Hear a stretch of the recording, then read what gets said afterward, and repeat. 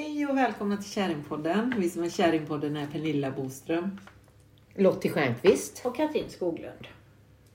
Ja, Och nu är vi tillbaka. ja. Nu ska vi skärpa till oss här med våran podd. Japp. Vi har haft lite mycket att göra. Och råkat ut för mycket saker också. Med Ja. våra kroppar och själar liksom. Ja, Ja. det har varit ett litet välbehövligt break kanske. Med Ja. tanke på hur vi har mått där. Alla. Mm. Eller? Ja, men också att vi har jobbat väldigt Ja, mycket. precis Ja. som inte vi är vana vid. Nej. Och vad händer då när man jobbar för mycket? Ja, precis. Kroppen skriker. Kroppen skriker, ja. Ja. Ja, jag har verkligen känt det. Jag har kommit på mig själv den sista tiden att jag verkligen mått dåligt i kroppen. Alltså riktigt fysiskt dåligt för att jag jobbar för mycket.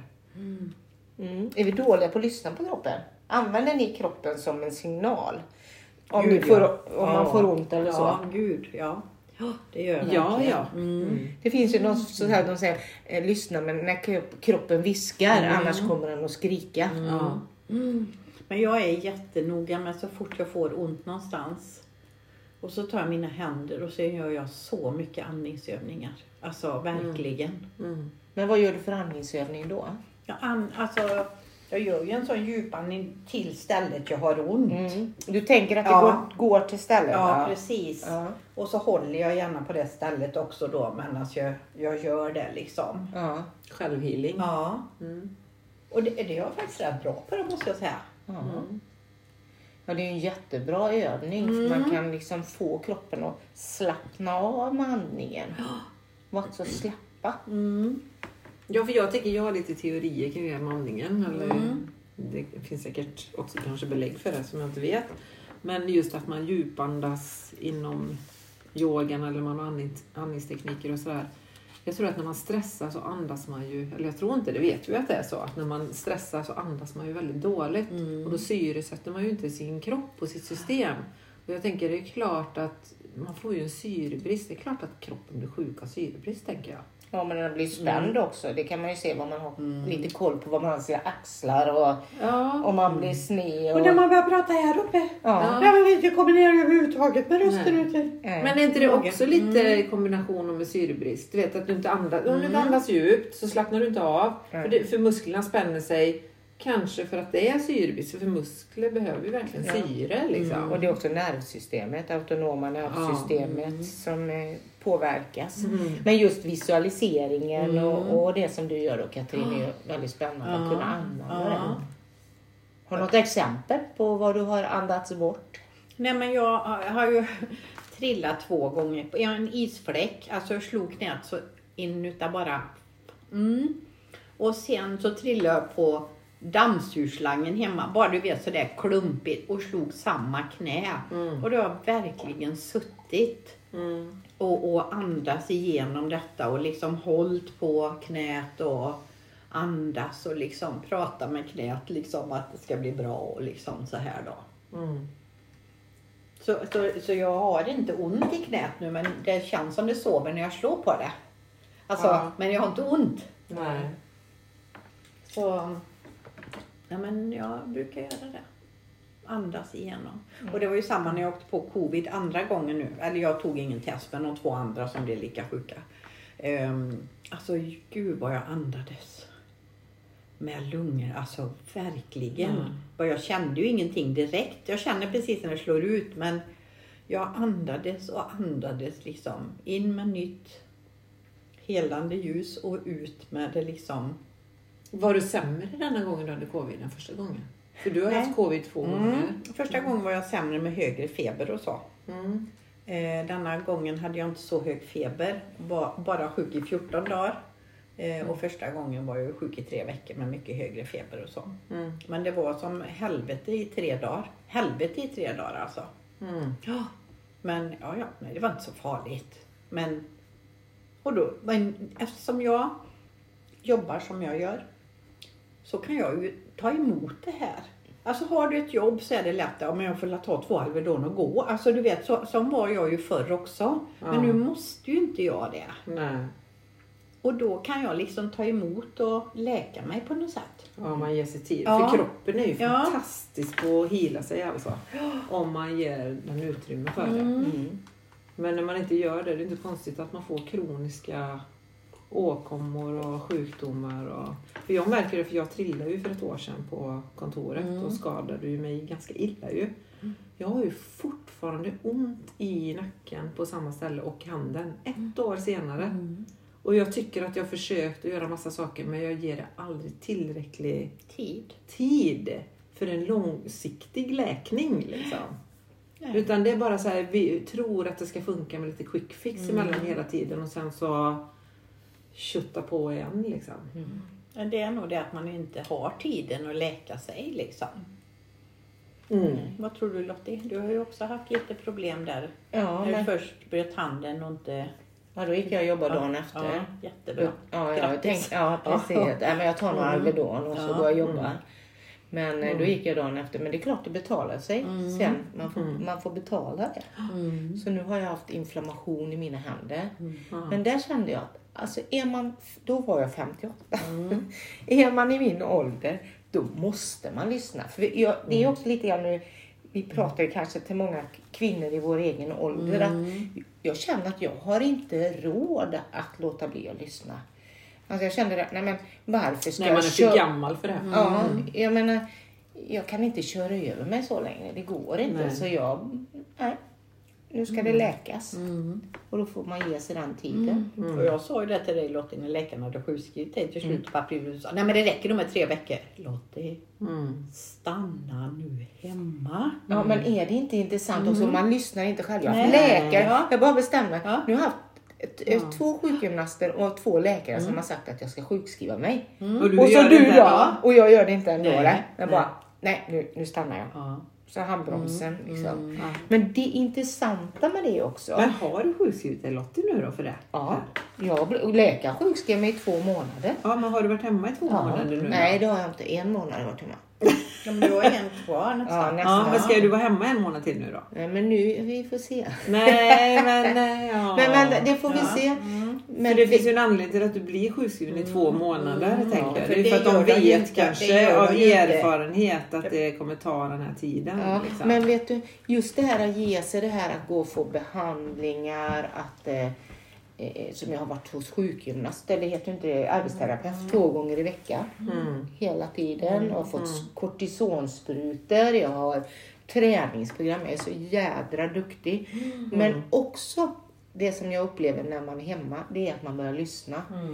Alltså då måste jag börja jag mediterar också. Jag lyssnar efter vad är det kroppen vill säga mig. Liksom. Vad är det min själ, egentligen är det inte kropp, vad är det mitt mind och min själ vill säga mig som jag inte lyssnar på. Så det har gjort också att jag har tänkt efter och lyssnat. Och inflammationen har släppt. Nu ska jag bara till ortopeden och se om vad det är. Men jag har jobbat både på mindet, lite som du använder andning, jag har mediterat, jag har yogat, jag har... Och i meditationen kan ju också gå ner och också använda både meditation och andningen till läkningen och precis där man har ont och lägga händerna på där. Och jag tycker att jag har ett knep och det är att jag frågar.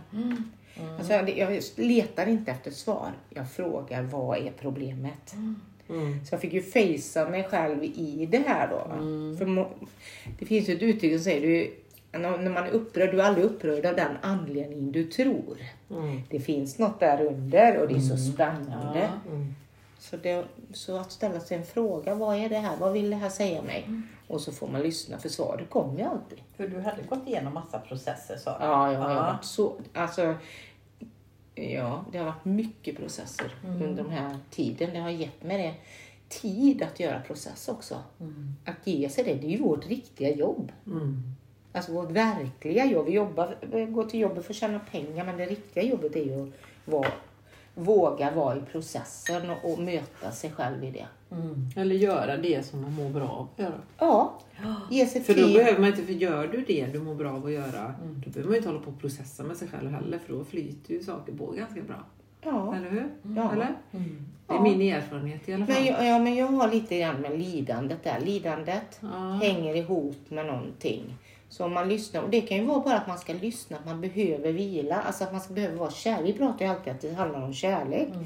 Men just och hur kärleksfullt är det att köra över sig själv och jobba och bara köra på och inte stanna och lyssna på vad jag behöver. Och som du säger, Pernilla, kanske hitta vad är det jag mår bra av.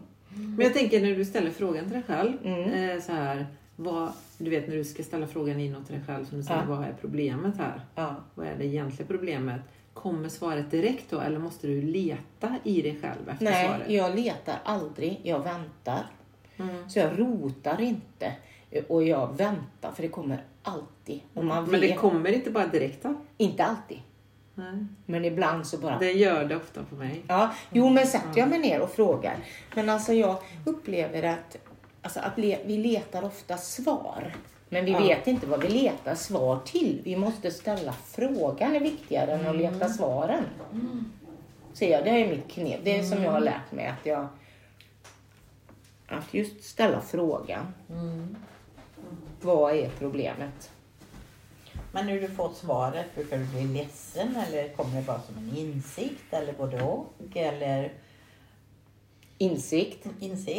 Och med säkert känslor. Om man är, som nu när jag har varit i djupa processer så kommer det ju med känslopaket. Det är så spännande. Jag tycker att detta är som en deckare. Va? Och inte på det här gamla. För 30 år sedan så jobbade vi med processer. Och då kunde jag bli så trött på mammaprocessen, pappaprocessen och de här processerna. Men nu är jag inne i 30 år senare, så tycker jag att det är jättespännande igen när man ser alltså pusslet. Vad är det i mig? Min uppfattning. För jag ser att det finns en power i det, att veta att jag kan se och välja igen. Så egentligen är det jag har gett mig tid att se och välja igen och läka. Inte bara mina händer utan det som ligger bakom, det som har gjort att jag har kört över mig själv till exempel.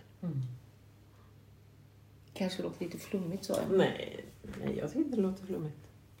Jag tycker att jag känner så powerful i det också när man kommer till insikter och saker.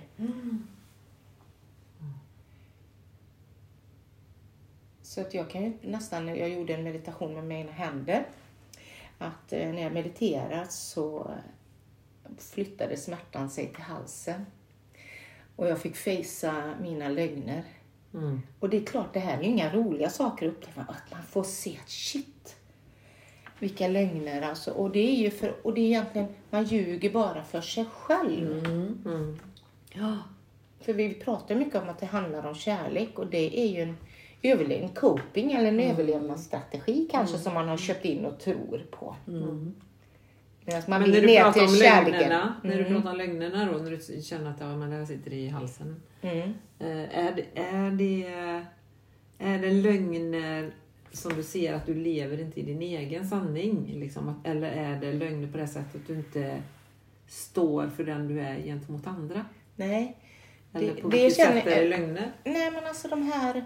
Jag fick ju gå tillbaka rätt långt i tiden.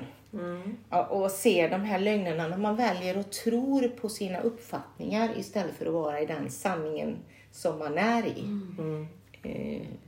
Så jag har varit nere i lilla Ann-Charlottes förråd och rotat och sett hur det ser ut och vad man har trott på. Spännande. Det är det som du säger, det är spännande. Men det är ju så spännande.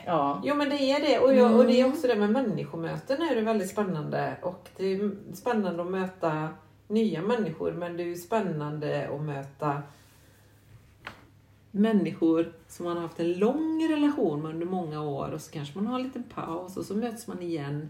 Och då ser man ju den människan på ett helt annat sätt. Och man ser sig själv i förhållande till den människan på ett helt annat sätt än man kanske gjorde 5 år tidigare. För att man utvecklas på olika sätt och man analyserar liksom. Ja, det är spännande. Och så, allting just om vi pratar om kroppen så är det så spännande just det här att man tittar nyfiket. Jag jobbar jättemycket med känslor. Just att det här känslorna som skapar en uppfattning om sig själv. att som vi pratade om självkänsla och självförtroendet och det här att det kan ju vara, det är ju inte det att det behöver vara stora saker som skedde till exempel när man var liten. Det kan vara en liten grej som fick mig att tro någonting, känna, tro och kanske sen tro att man inte är lika mycket värd. Alltså att det sätter sig. Jag skulle vilja ha, vi pratar om att vi ska ha samtal med andra. Nu skulle jag vilja ha psykolog igen att prata om hur man skapar det där undermedvetna och den uppfattningen som faktiskt blir en uppfattning som följer med en hela livet och hur det formar situationen i livet. Så jäkla spännande. Så med det här är att man är nyfiken om man får en känsla om någon triggar en till exempel. Alltså vad intressant. Jag upplever någonting här. Vad är det som triggar? Vad är det för någonting? Jo, men ja, precis. Och sen just det där som triggar en. För att det kan vara, vi tre kan ju vara en situation. Och vara med om samma sak. Men vi upplever det totalt olika. Och det triggar olika mycket liksom. Beroende på vad vi har i bagaget som vi säger. Ja, det är jätteintressant. Så där är det. Och det där jag tänker i relation till andra människor. Jag har tänkt på det mycket nu när jag har varit på samma arbetsplats så länge nu och jobbat. Och hur, alltså jag tycker det är intressant att vara på stället så länge. För jag har ju en tendens att analysera hur människor beter sig, vad de säger, vad man inte säger, hur man agerar, vad man inte agerar. När man står upp och är sanna eller inte. Och det försiggår ju så himla mycket bakom kulisserna hos alla människor på en arbetsställe. Det här liksom att det är ju ingen nästan som kan stå upp och vara sann fullt ut på en arbetsplats. Att alla verkligen tar sig an någon slags roll. Det tycker jag är så otroligt fascinerande. Och då har jag märkt att och jag är så svårt för det. Och då har man ju anpassat sig lite efter det. Och det har gjort mig sjuk. Alltså jag har blivit sjuk för det. Men det är att man inte är sann då. Exakt, och jag har inte varit sann. För jag har tänkt så här, okej, jag vet, jag är medveten om vad som händer här. Jag väljer också då att inte säga någonting här, för alla andra gör ju inte heller det. Men jag är medveten om att jag inte gör det. Så jag har trott att det har räckt att bara vara medveten om valet. Men jag har ju märkt nu att nej, det har ju inte räckt. Att jag har ju verkligen tränat sista tiden på att jag är verkligen sann här nu mot de här människorna. Jag säger precis som jag tycker och så som jag uppfattar situationen. För att jag måste få ut min egen sanning där. Och stå upp i det och vara transparent och ärlig. Sen får det resultatet bli vad det blir av det. Och det kan ju bli på bekostnad av massa olika saker. Att man kanske blir obekväm på en arbetsställe. För jag tänker så här, för många vill ju inte bli obekväma människor. De är ju väldigt så här bara, och så pratas det väldigt mycket bakom ryggen och det är så jobbigt och det är så dåligt och jag orkar inte med det här längre och ändå står man ut och år in och fortsätter i det utan att göra någonting åt det. Så att jag är så här liksom, för att de är så rädda. Jag tror att man lever i den rädslan då, för att blir man obekväm så kan man ju bli av med sitt jobb eller man kan hamna i konflikter eller det kan säga. Människor är så otroligt dåliga på att hantera och ha bra samtal om vad som gäller. Och lösa problem. Men det är så himla mycket psykologi hela tiden. Och men den kan ta illa upp och då kanske den reagerar så. Och då gör den så. Beroende på vad alla de här människorna har med sig själva i bagaget in på en arbetsplats. Alltså, på Kappahl gjorde jag så på de sista mötena. Ja. För då var det ofta att alla, ja men det blir bra. Och, så här, och en del sa ju aldrig någonting. Nej. Då avslutade jag alltid så här. Nu håller alla med om detta nu. Annars så säg det nu. Är man tyst så håller man med. Annars får man säga något annat. Ja. Och då visste ju alla det att det var ingen idé sen att gå och prata någon annanstans. Utan nu hade alla var med. Och det var inte bara jag som hade pratat utan det var alla liksom. Och det var rätt bra för då tyckte jag det slutade lite. Men det tyckte inte jag egentligen. Men då hade man chansen att säga det. Exakt. Då. Det är så himla många människor som ändå inte säger. Vågar, ja. Som inte vågar när det väl gäller. Men du sa att du hade stått upp nu i sanningen då. Att du känner, men och att det du hade så fått... skönt. Upplevde du att det lättade i kroppen? Ja, men det har ju inte kommit till sin lösning än egentligen. Men det har ju lättat otroligt mycket. För att jag har i alla fall fått ur med allting. Jag har fått fram budskapet. Liksom. Jag har försökt vara väldigt, väldigt tydlig och väldigt stå fast vid det också. Och se till så att man blir lyssnad på. För det är ju också ett problem på arbetsplatser. Att folk säger saker men det är ju man kanske inte får gehör. Folk mår dåligt. Man får inte gehör och det beror ju på ledningen i ett företag. Hur är man, kan man lyssna på sin personal? Hallå, vad försiggår här? Eller har man dörren stängd och vill inte se att det händer obekväma saker liksom. Men jag har verkligen stått på mig i att få fram budskapet. Sen om det har kommit fram eller inte, det vet jag inte. Men jag har gjort allt jag har kunnat i det här läget. Sen vad det kostar mig, om det kostar mig det eller det eller det. Jag skiter i vilket. Totalt. Liksom. Men det handlar ju om för det är så otroligt skönt att bara veta.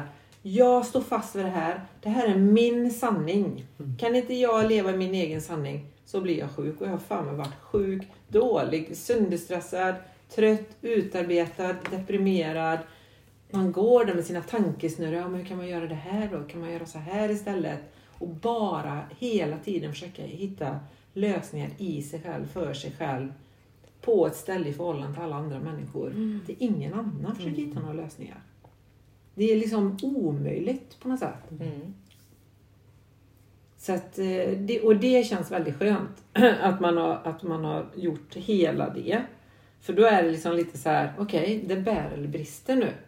Brister det så gör det ingenting. För då gjorde jag vad jag kunnat och hjälpte inte det, då vill jag ändå inte vara där.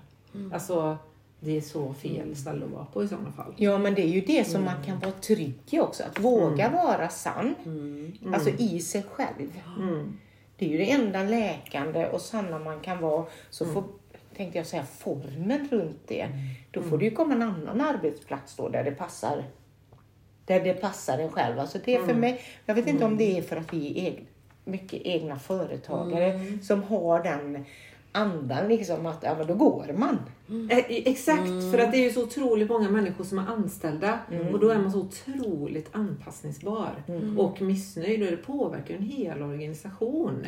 Men jag när man ska det. Utveckla ett företag och man ska jobba i en positiv anda i team framåt liksom. Och jag tänker, men det har varit lite intressant. Jag hörde någon som sa nu för ett tag sedan att det är så otroligt många människor som har sagt upp sig i USA nu i samband med covid. För att de har upptäckt när de är hemma hur dåligt de har mått på sina arbetsställen. Alltså att det här är inte vad de vill.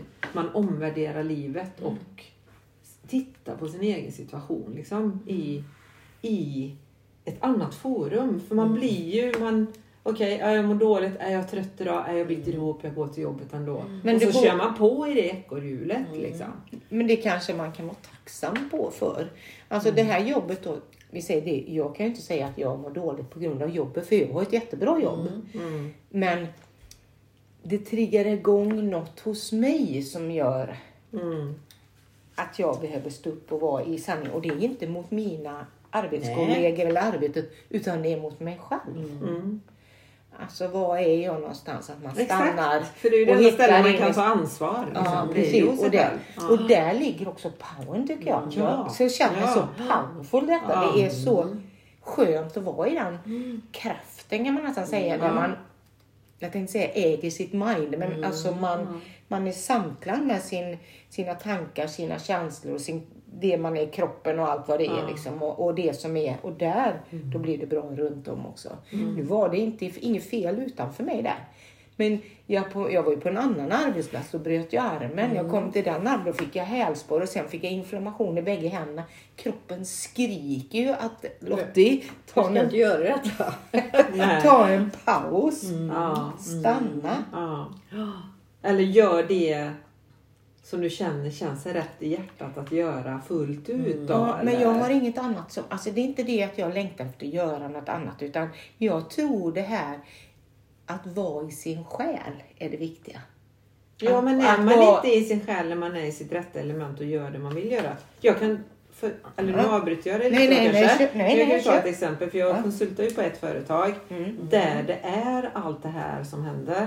Sen har jag ju mitt eget företag, ett annat företag då, som är mitt egna varumärke. När jag är där och jobbar, jag är aldrig sjuk, jag mår aldrig dåligt. För där gör man fullt ut i sin fulla kreativitet det man verkligen vill göra. Ihop med människor som vill samma sak. Det blir inte det här... Jag vet inte, det är sån skillnad. Och helt plötsligt orkar man jobba och ha massa energi. Kan jobba hur mycket som helst med det. Men det andra, det bara suger så otroligt mycket energi, även om det är ett otroligt roligt jobb. Men där är ju intressant då att du inte kan vara på det jobbet bara då, eller din egna. Ja, men då kommer ju de här penga-ischerna in lite. Där man blir bekväm med att man vet att men där kan man fakturera så här och så här och så här, och jag har min tid där. Man blir bekväm, man hamnar i sin comfort zone. Och när man hamnar i sin comfort zone så blir man sjuk. Det är liksom klassiskt för mig i alla fall. Så att, nej, men det är dags att ta mig ur det. För jag vet att om jag lägger min energi på mitt egna varumärke så kommer det bli bra. Det är bara att jag förflyttar inte hela mitt mind och hela min kreativitet dit. Utan jag låter andra celler suga min energi. Så jag inte orkar det heller. Och där känner jag nu att nu har jag hittat det här. Okej. Jag släpper ut allt det här nu på det här stället. Inget jag hör. Flyttar helt och hållet. Liksom, du vet när man hamnar i det här läget. No, it's not negotiable. Eller vad heter det? Alltså, inte förhandlingsbart. Det är inte förhandlingsbart längre. Nu förhandlar jag inte med mig själv längre. Men jag tycker det är så synd. Alltså, så många människor som har egentligen rätt bra jobb. Alltså, och fantastiskt att det behöver bli så här. Klagande, missnöjsamhet, liksom. För när du är anställd också så vet du ju faktiskt inte hur bra du har det på ett sätt. Med sociala avgifter. Alltså, det är ju fantastiskt. Och egentligen har de ett jättebra jobb. Och så kommer man in i en klagan, missnöjsamhet och liksom... Och då undrar jag, vad skulle man kunna göra på företag för att liksom se hur bra man har det? Och skulle alla gå till jobbet och tycka man hade det bra? Så vilken stor förändring det skulle bli, tror jag. Förstår ni vad jag menar? Absolut. Men Pernilla, du ser lite frågande ut. Alltså, för det är jag försöker tugga det här med tyst podden också. Nej, men alltså, det tror jag. För ibland brukar jag säga när folk har så... men vad gör man åt det själv på sin arbetsplats? Kan du sprida mer? Kan du göra... Alltså, men det är... ute. Och det kanske är för folk mår dåligt. Alla är stressade. Då tycker jag byt jobb. Ja. Jag tycker jag har till exempel, jag har inga problem. Jag har fantastiska kollegor. Jättebra. Inget. Men jag har en annan grej. När man är färdig är man färdig. Jag har ingen energi kvar. Nej, men det är en sak. Nej, men det tänker jag så här. Utan jag pratar om mig på företag. Jag kanske har varit, eller man hör på någon annan skola eller jobb överhuvudtaget. Så ibland tänker jag så, men ni vet ju inte hur bra ni har det när man har drivit eget. Nej, alltså, man har ju mycket förmåner som vi inte får ha som egna företag och liksom så här. Och det är så synd att man inte kan vara nöjd och försöka sprida. Jo, men då tänker jag så här, för det är ju en sak och det har du ju helt rätt i, just det här att man kanske inte ser och är tacksam för det man har och förstår innebörden av den lyxen av att vara anställd. För man slipper ju väldigt mycket, slipper tänka på mycket och det sparas till pension och det görs det genom ett tredje och när man är sjukskriven så kan man sjukskriva sig och man har sjukpenning och allt vad det är liksom. Som man oftast inte har som egen företagare. För det jobbar man så tjänar man pengar, jobbar man inte så tjänar man inga pengar liksom. Men som anställd så tjänar man ju pengar oavsett, kanske lite. Men sen är det också vad det är för typ av företag man jobbar i som anställd, tänker jag. För det finns ju friska företagsmiljöer, så finns det sjuka företagsmiljöer. Och när man är i en sjuk företagsmiljö, då krävs ju helt andra åtgärder och resurser. Så då kan man ju inte som anställd bara i det läget bara påverka sin egen situation. För då krävs det så otroligt mycket mer i en sån organisation. För att den ska må bra. Och människor ska må bra i symbios med varandra. Men då tror jag de flesta är sjuka. Alltså, sjuka företag. Ja, men jag tror också att det är ganska många. Det är ju få företag. Sen hör man ju om sådana här bra företag där folk verkligen, där de är måna om och de verkligen jobbar med anställda och jobbar med att få upp den här glädjen och att det är ett vi och vi är ett team som jobbar. Och jag är ju sådär med, vi håller på för sig med varumärkesnamn där, men mitt företag så säger jag till min kompanjon som har gått in i bolaget, vårat bolag ska vi ska aldrig ha den typen av anställda eller jobba på det sättet överhuvudtaget. Jag har ju sagt det på skoj för länge sedan att man ska börja morgonen med yoga och meditera.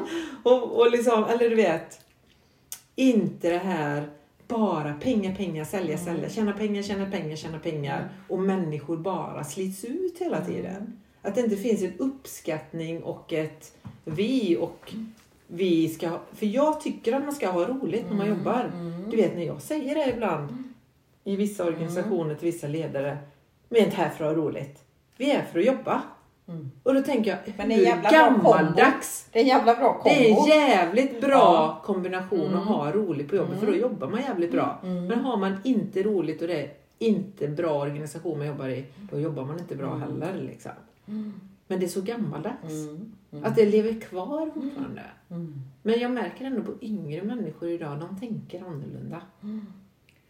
De tänker annorlunda och de tar inte skit, tror jag, på samma sätt som vår generation har gjort. Har ni sett det här tv-programmet om Google? Google-kontoret, där det ligger? San Francisco. Har ni sett kontoret?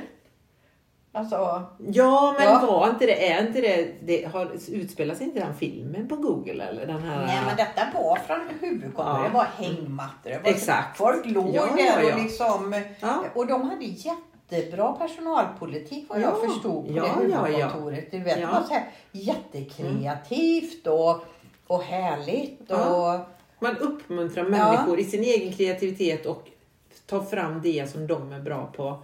Gör det hur du vill, typ. Vill du ligga hängmattan och göra det har ingen betydelse, liksom. Ja, det är fantastiskt. Jag tycker så ska det vara. Så vill jag att mitt företag ska vara. Måtte det växa och bli stor som har många anställda som ligger hängmattor eller vad de än gör. De sitter i solen med fik och sitter vid datorn, eller liksom. Ja, men kanske är det syfte. Jag är ju där med syftet. Jag pratar hela tiden syfte. Vad är syftet att du är där? Om man tittar vad syftet är, för syftet styr allt. Det är också något jag ägnat mig åt nu den här månaden. Syftet styr allt. Men jag vet ju alltid Mats när Lottie säger du får prata med Mats här, då blir jag, vad är syftet med att du träffar honom, eller vad är syftet? Vad är syftet?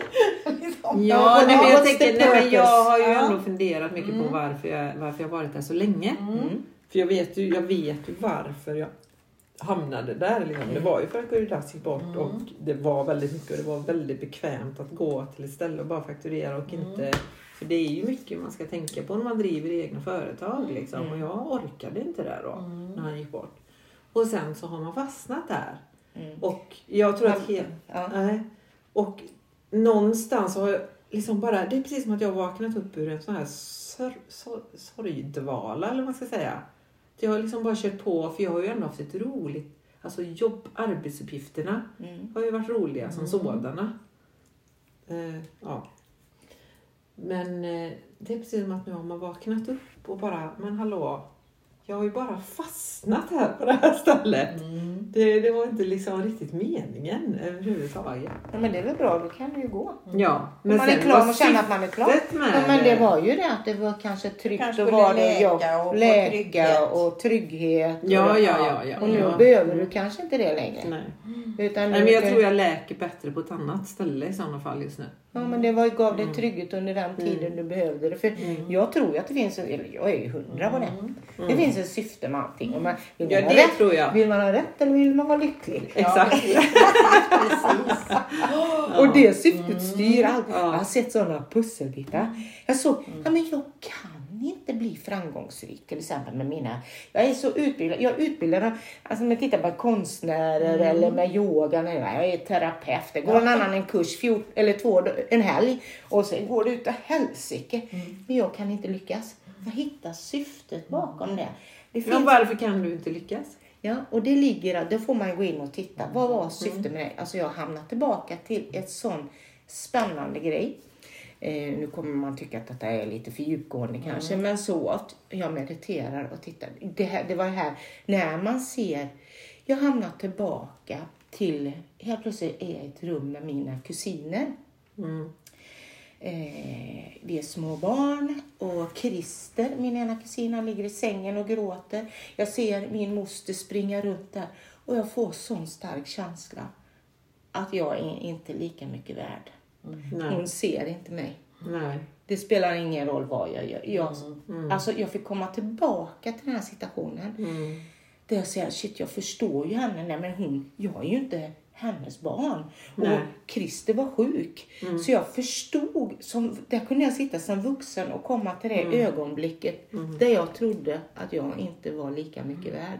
Efter det har jag liksom, då skaffar man sig nästan som bevis på det. Man får rätt i det. Det styr allting, det där syftet som ligger där.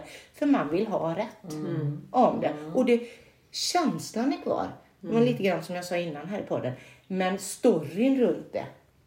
Jag såg att det spelar ingen roll hur utbildad jag är som konstnär. Jag kommer inte lyckas i det i alla fall. Jag får rätt om det. Jag kunde se. Och det var en sån fin upplevelse att få uppleva. Se att det var, men förlåt mig Lotte. Jag fick så att jag hade fel.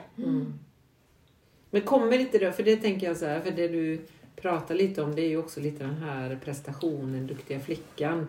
Att man vill prestera för att bli sedd och älskad och lika mycket värd. Och det har ingen betydelse hur mycket man presterar, för att det hjälper inte. För att man måste hitta sin egen kärlek och sitt eget värde i det. Man kan inte söka det. Nej, och sen måste man måste rätta sin feluppfattning. Ja. Och när man gör det, för nu finns det ju många pusselbitar till det här. Va? Nu blev det kanske lite, för det är ju många pusselbitar till det. Men så intressant att se att en sån tanke kan faktiskt styra hela ens liv. Alltså det kommer här och där och det triggar igång och så gör man en ny. Och varför detta kom upp för mig var för att jag bestämde, jag ska inte ta en vända till. Jag ska inte skapa någonting nytt. Spännande, men vad händer nu då? Ja, men det kommer jag inte berätta. Jo, men alltså vad då händer nu, menar du? Nej, men jag tänker när du har fått den insikten, för det är skönt att man får de insikterna och förståelse för sådana situationer. Ja, det här är ju för då gör man ju en grundläggande förändring i det. Ja, jag kan prata om sex. sex. Alltså män till exempel använder ofta sex till exempel som en bekräftelse för kärlek. Hur mycket värd de är. Det går inte att joina med en annan människa om man har det som syfte. Nej. Så är det så spännande bitar jag har sett. Vi har jobbat med Mats där. Vi jobbar ju med det här förut.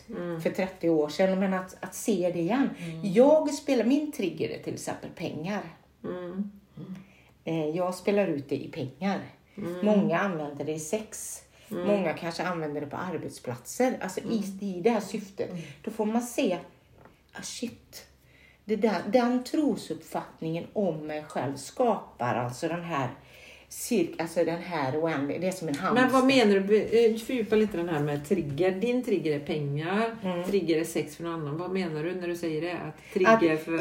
Alltså, det är ungefär, jag kan säga, affirmationer funkar inte. Jag hör till exempel att du har en trigger. Du hörde som barn att du är ful.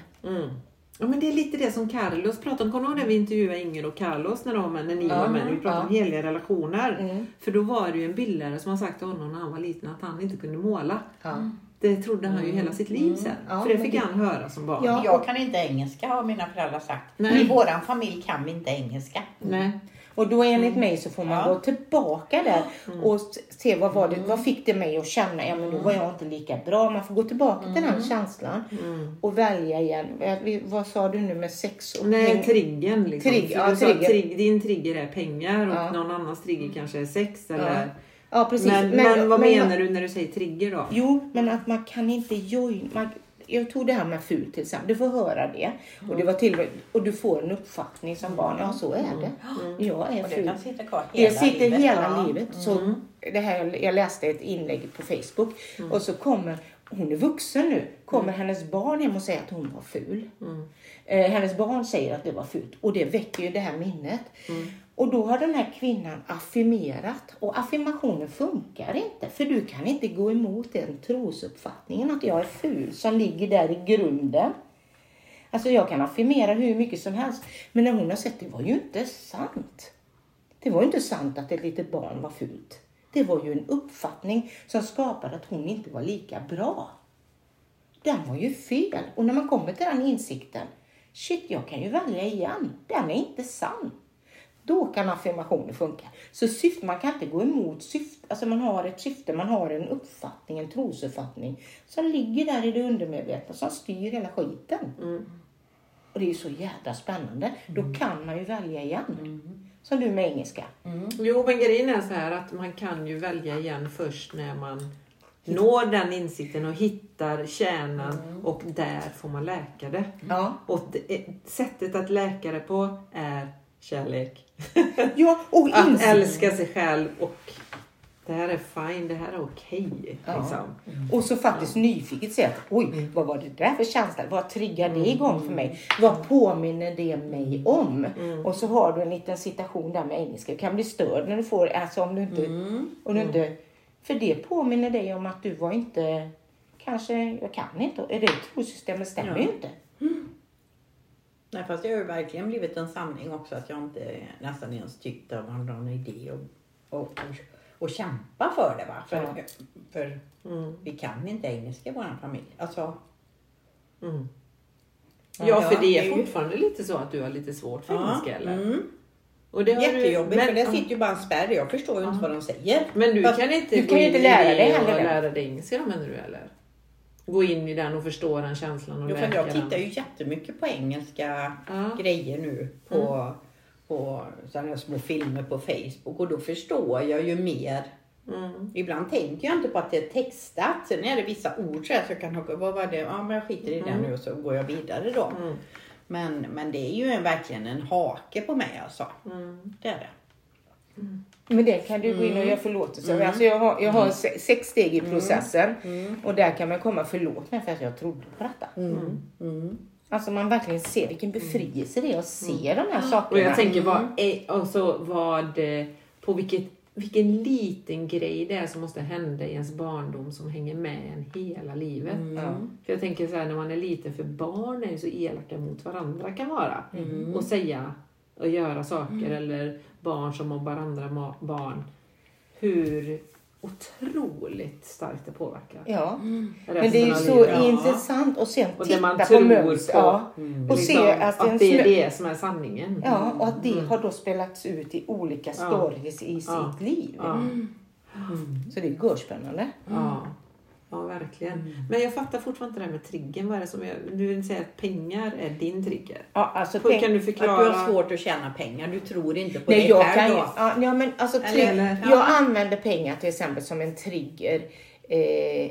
Inte alltid. Jag kunde komma hem och tjäna 80 000 på en dag, men det var fortfarande inte bra för min mamma till exempel, va? Det var inget riktigt. Nej, du mätte dig och din egen framgång i pengar. Och någon kanske mäter sin framgång i hur mycket sex man kan. Ja, men alltså syftet är ju... Hur många kvinnor man kan belägga. Ja, nej men om vi säger vi tar sex. Att du är i en relation och du har någonstans ett litet trauma där du inte trodde var riktigt bra. Tillräckligt bra alltså. Och du behöver använda sexet för att bekräfta att men du vill ha mig. Och så får jag nej då till exempel eller sådär, va. Ja, men då får jag ju rätt om att jag inte är tillräckligt bra. Och får jag inte rätt så vill jag bara ändra storyn sen. För då vill jag ha sex på ett annat sätt. Och får jag det inte på det viset, då är jag inte heller tillräckligt bra. Nej.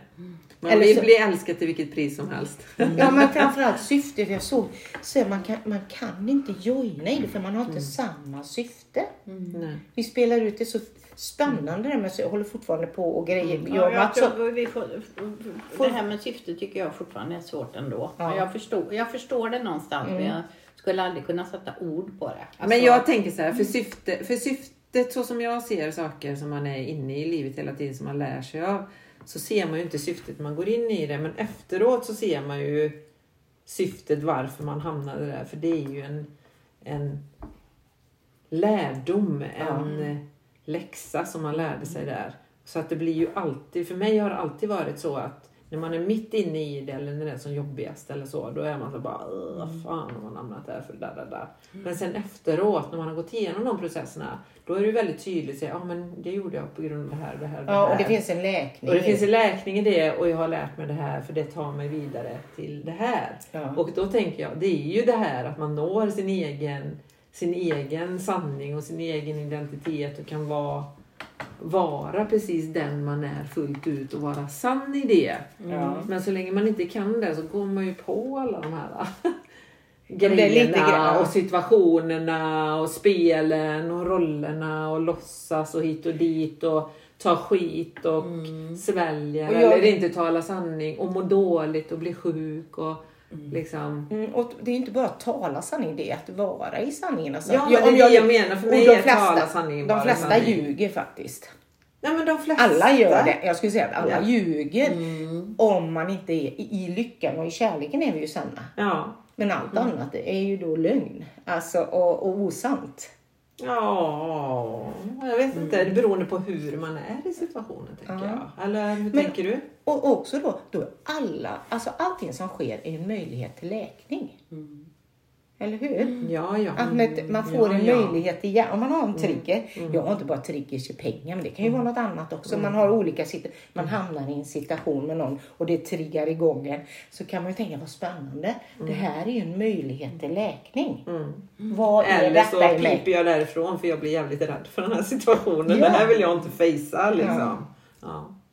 Men jag fejsar ju något nästan varje dag. Speciellt när det är sådana här högtider och sånt nu när jag är jättemycket ensam och alltså familj, att jag inte har någon stor familj, arbetar uppe i fjällen och har ingen man och ingen familj kvar. Och vet du, för jag säger nu kanske jag får snytingar säger så här. Det kan vara ett beroende, Katrin. Medicinskt beroende. Alltså jag läste något så spännande va. Om man är i ledsamhet eller som jag säger att jag alltid varit blå. Det kickar igång i hjärnan. Och det man känner igen sig. Så kroppen blir beroende av den här situationen. Det är nästan som att vara en rökare. Och jag har ju varit blå hela mitt liv. Till jag har gjort den här processen nu när jag varit hemma. Så är den, när jag fejsar vad det var. Och det var ensam. Det ordet. Man får skala löken och hitta ordet ensam. Det är en jättestor berättelse. Men just att man kan bli som beroende av en upplevelse. Alltså, för det känner jag ju igen. Men det är, alltså för jag tänker för anledningen till att det blir ett beroende, det är ju för att man blir rädd för något annat. Eller man är rädd för förändringen. Hjärnan utsöndrar alltså. Utsöndrar. Det är ungefär när vi rökar. Då röker man ju för det ger belöningssystemet och sådana saker. Samma gjorde det till exempel om man då är ensam eller blå som jag var. Va? Alltså det blir en familjär känsla. Men och det triggar i hjärnan. Man får en kick av det. Och så går det, och jag kan ju säga att jag alltid, varenda vecka har jag varit blå i hela mitt liv. Jag är ju beroende av att vara blå. För det känner jag igen. Och det påminner mig om. Du får kanske förklara vad det är att vara blå. Jo, men jag tänkte, men det var det du säger att när man är blå är man lite deprimerad. Eller men man har den här ledsamma känslan. Jag har haft en ledsam känsla. Och det kommer ifrån då. Alltså ensam. Hur tänker du med det, Katrin? För du har ju en ledsam känsla, va? Nej, men jag känner, alltså, och jag ser ju det att det här är ju någonting jag ska lära mig att vara helt självständig och liksom, och jag njuter ju 100 gånger mer nu än vad jag gjorde för 5 år sedan av, och jag är ju jättemycket ensam och sådär. Jag kan känna mig lite övergiven och ledsen att jag liksom inte känner mig ensam. Då ska jag ge jag tycker så här, nu är det analyserandet. Och det kommer alla ni säkert, som alla som jobbar jättemycket och så, de fattar ju ingenting när jag säger det. Men de vet ju heller inte hur mycket jag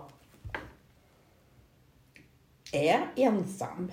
Och speciellt på helger, alltså sådana här storhelger. Och familj. När det är familjer. För jag var ju inte sån själv när jag hade familj och det var någon som var ensam. Då bjöd jag ju alltid in andra. Och då utgår jag ju från också. Varför är inte folk som mig? Varför bjuds inte jag in till någon familj? Vad fan spelar det för roll? Om man blir inbjuden till en familj. Nej. Alltså sådär. Nej, men då tänker jag så här. För att jag förstår fullt ut hur du tänker och känner. Men så tänker jag också att den övergivenheten som du pratar om. Den är så här. För jag sa ju till dig, ja, men du hade ju kunnat vara fira med oss. Du kunde ju kunnat vara där. Och, så sa, och det var så, ska jag bjuda in mig själv då? Eller vad sa du då? Ja. Eller jag visste ju inte vad du skulle vara. Nej, men då tror man ju också att ingen hör av sig. Så har alla fullt upp. Ja, men... Och ibland försöker jag ringa någon och så... Nej, men jag ska träffa en väninna. Jaha, okej. Ja. Ja. Nej, men det där jag tänker så här. För att jag försöker ändå tänka folk om den sitter nog själv, den sitter själv. Helt ärligt, jag har inte alls tänkt på att du sitter själv den här påsken.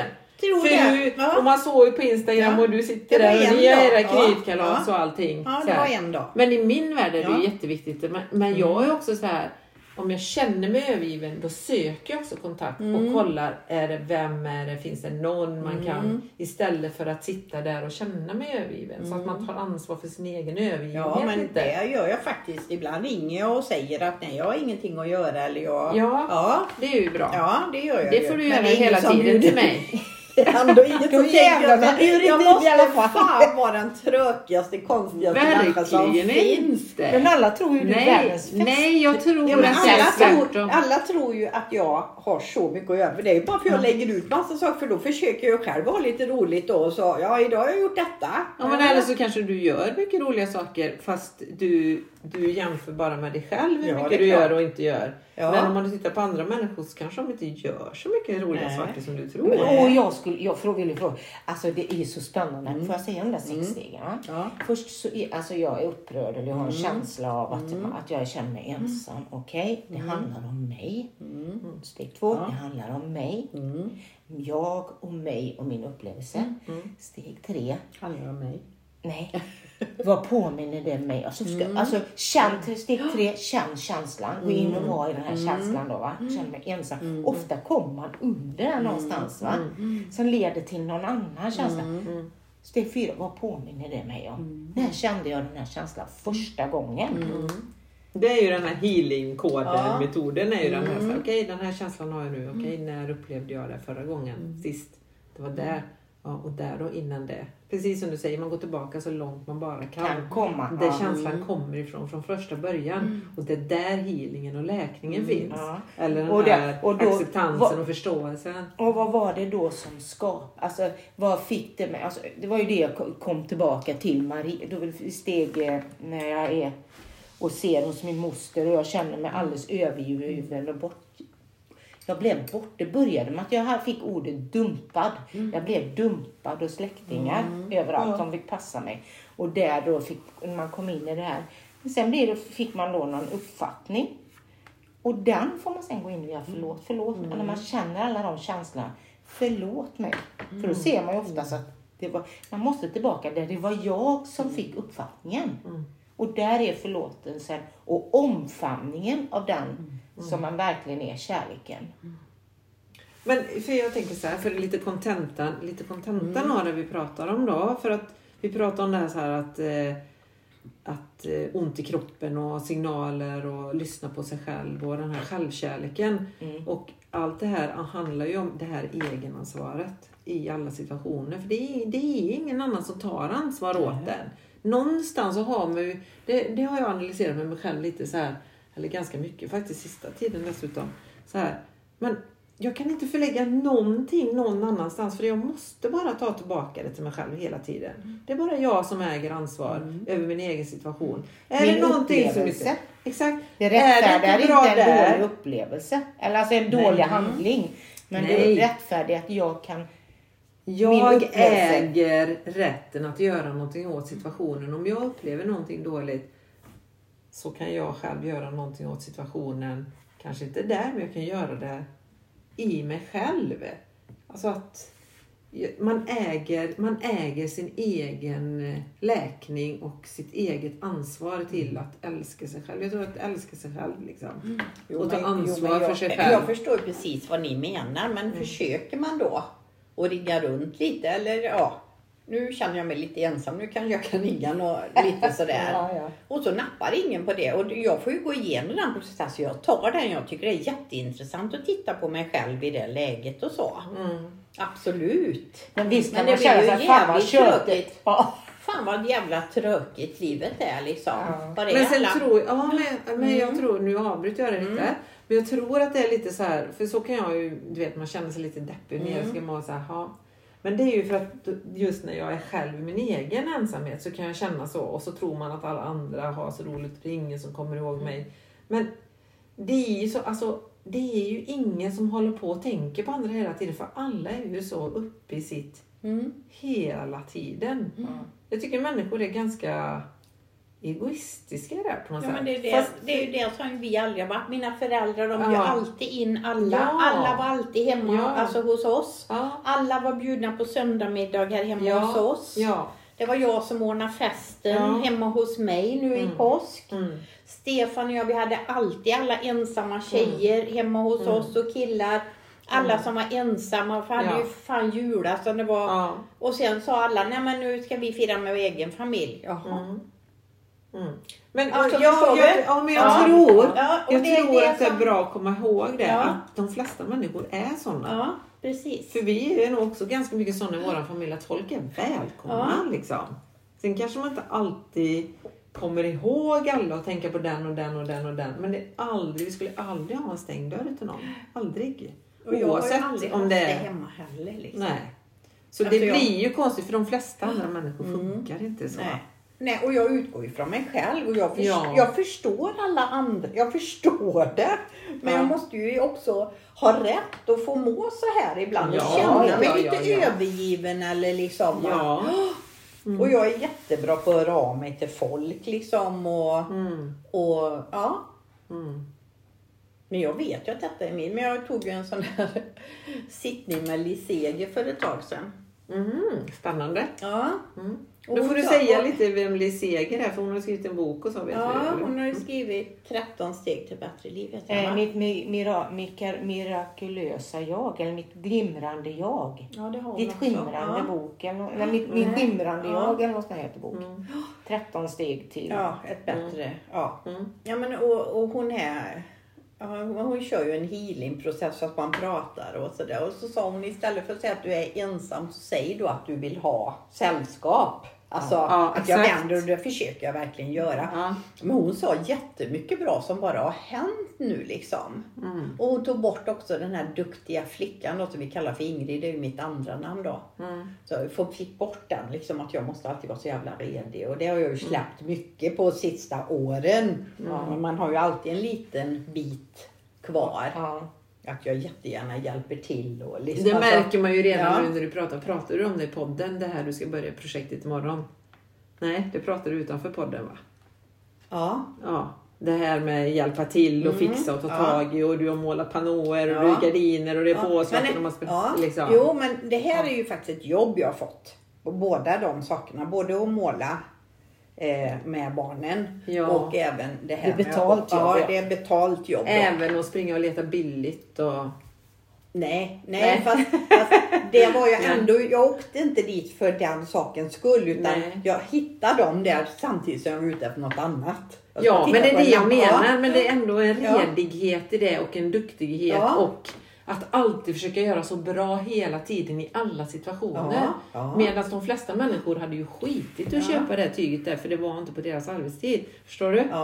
Alltså det är skillnaden i att man alltid ska vara... För jag funkar likadant Så jag analyserar mig själv jättemycket där. Bara men släpp det. Det är inte ditt ansvar. Och bara köpa alla dyra tyger istället på ett ställe och så slipper du. Men det är också ett intresse tror jag man har. Eller är man inte lite sån liksom att här, Ja, men Eller är det inte det där då att ta ansvaret lite då? Och köpa det är lite klart jag billiga tar tyger ansvar. istället för dyra Ja. och då sparar man pengar åt den. Ja. Ja.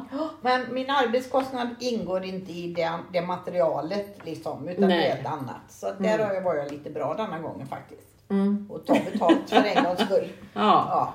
Men liksom... Men annars tror jag ibland att jag är sänd för att liksom jobba gratis åt folk. Ja, men, ja. Nej, men det är du liksom- är inte sen för det, utan Nej. du gör ju dig själv till det. Ja, ja. Eller hur? Ja. Och jag tycker liksom, ja men jag kan väl göra det ändå liksom. Jag tjänar inte så mycket på det, men jag klarar ju mig. Alltså jag säger jag klarar mig alltid. Det kommer ju pengar när det ska liksom. Det har jag ju jättetillit till. Mm. Och hittar jag lite pengar hemma eller hittar jag någonstans så tänker jag, jaha, hittar jag lite pengar, nu kommer det nya. Och det gör det alltid. Men det finns ju också otroligt mycket människor som gärna utnyttjar sånt hela tiden. Och den godheten då, eller vad det är.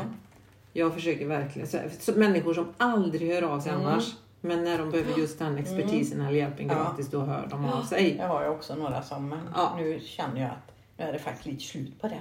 Ja, men jag känner också säga bara så här, okej, nej jag har inte tid, eller jo jag har tid, det kostar det här i sådana fall. Ja. Och då är det inte intressant kanske alltid, Nej. för att då måste man betala för en tjänst. Men det är väldigt svårt att gå från det steget till det steget och ta betalt för det då, eller säga nej faktiskt. Och det är också det här välmåendet, eller vad är viktigast, jag själv, eller är det viktigare att de tycker bra om mig, att jag inte säger, att jag inte kan eller vågar säga nej, eller... Ja, men det kan vi väl ha. Vi kan väl ha en podd om det, den duktiga flickan. För nu kanske vi ska avsluta här va? Ja. Det var ju länge sedan vi poddade. Ja. Vi vill ju inte sluta. Underbart. Ja. Tusen tack för idag. Tack så Tack mycket. för ett härligt fin samtal. vecka. Ja, Hej. fin Hej då. vecka. Hej då.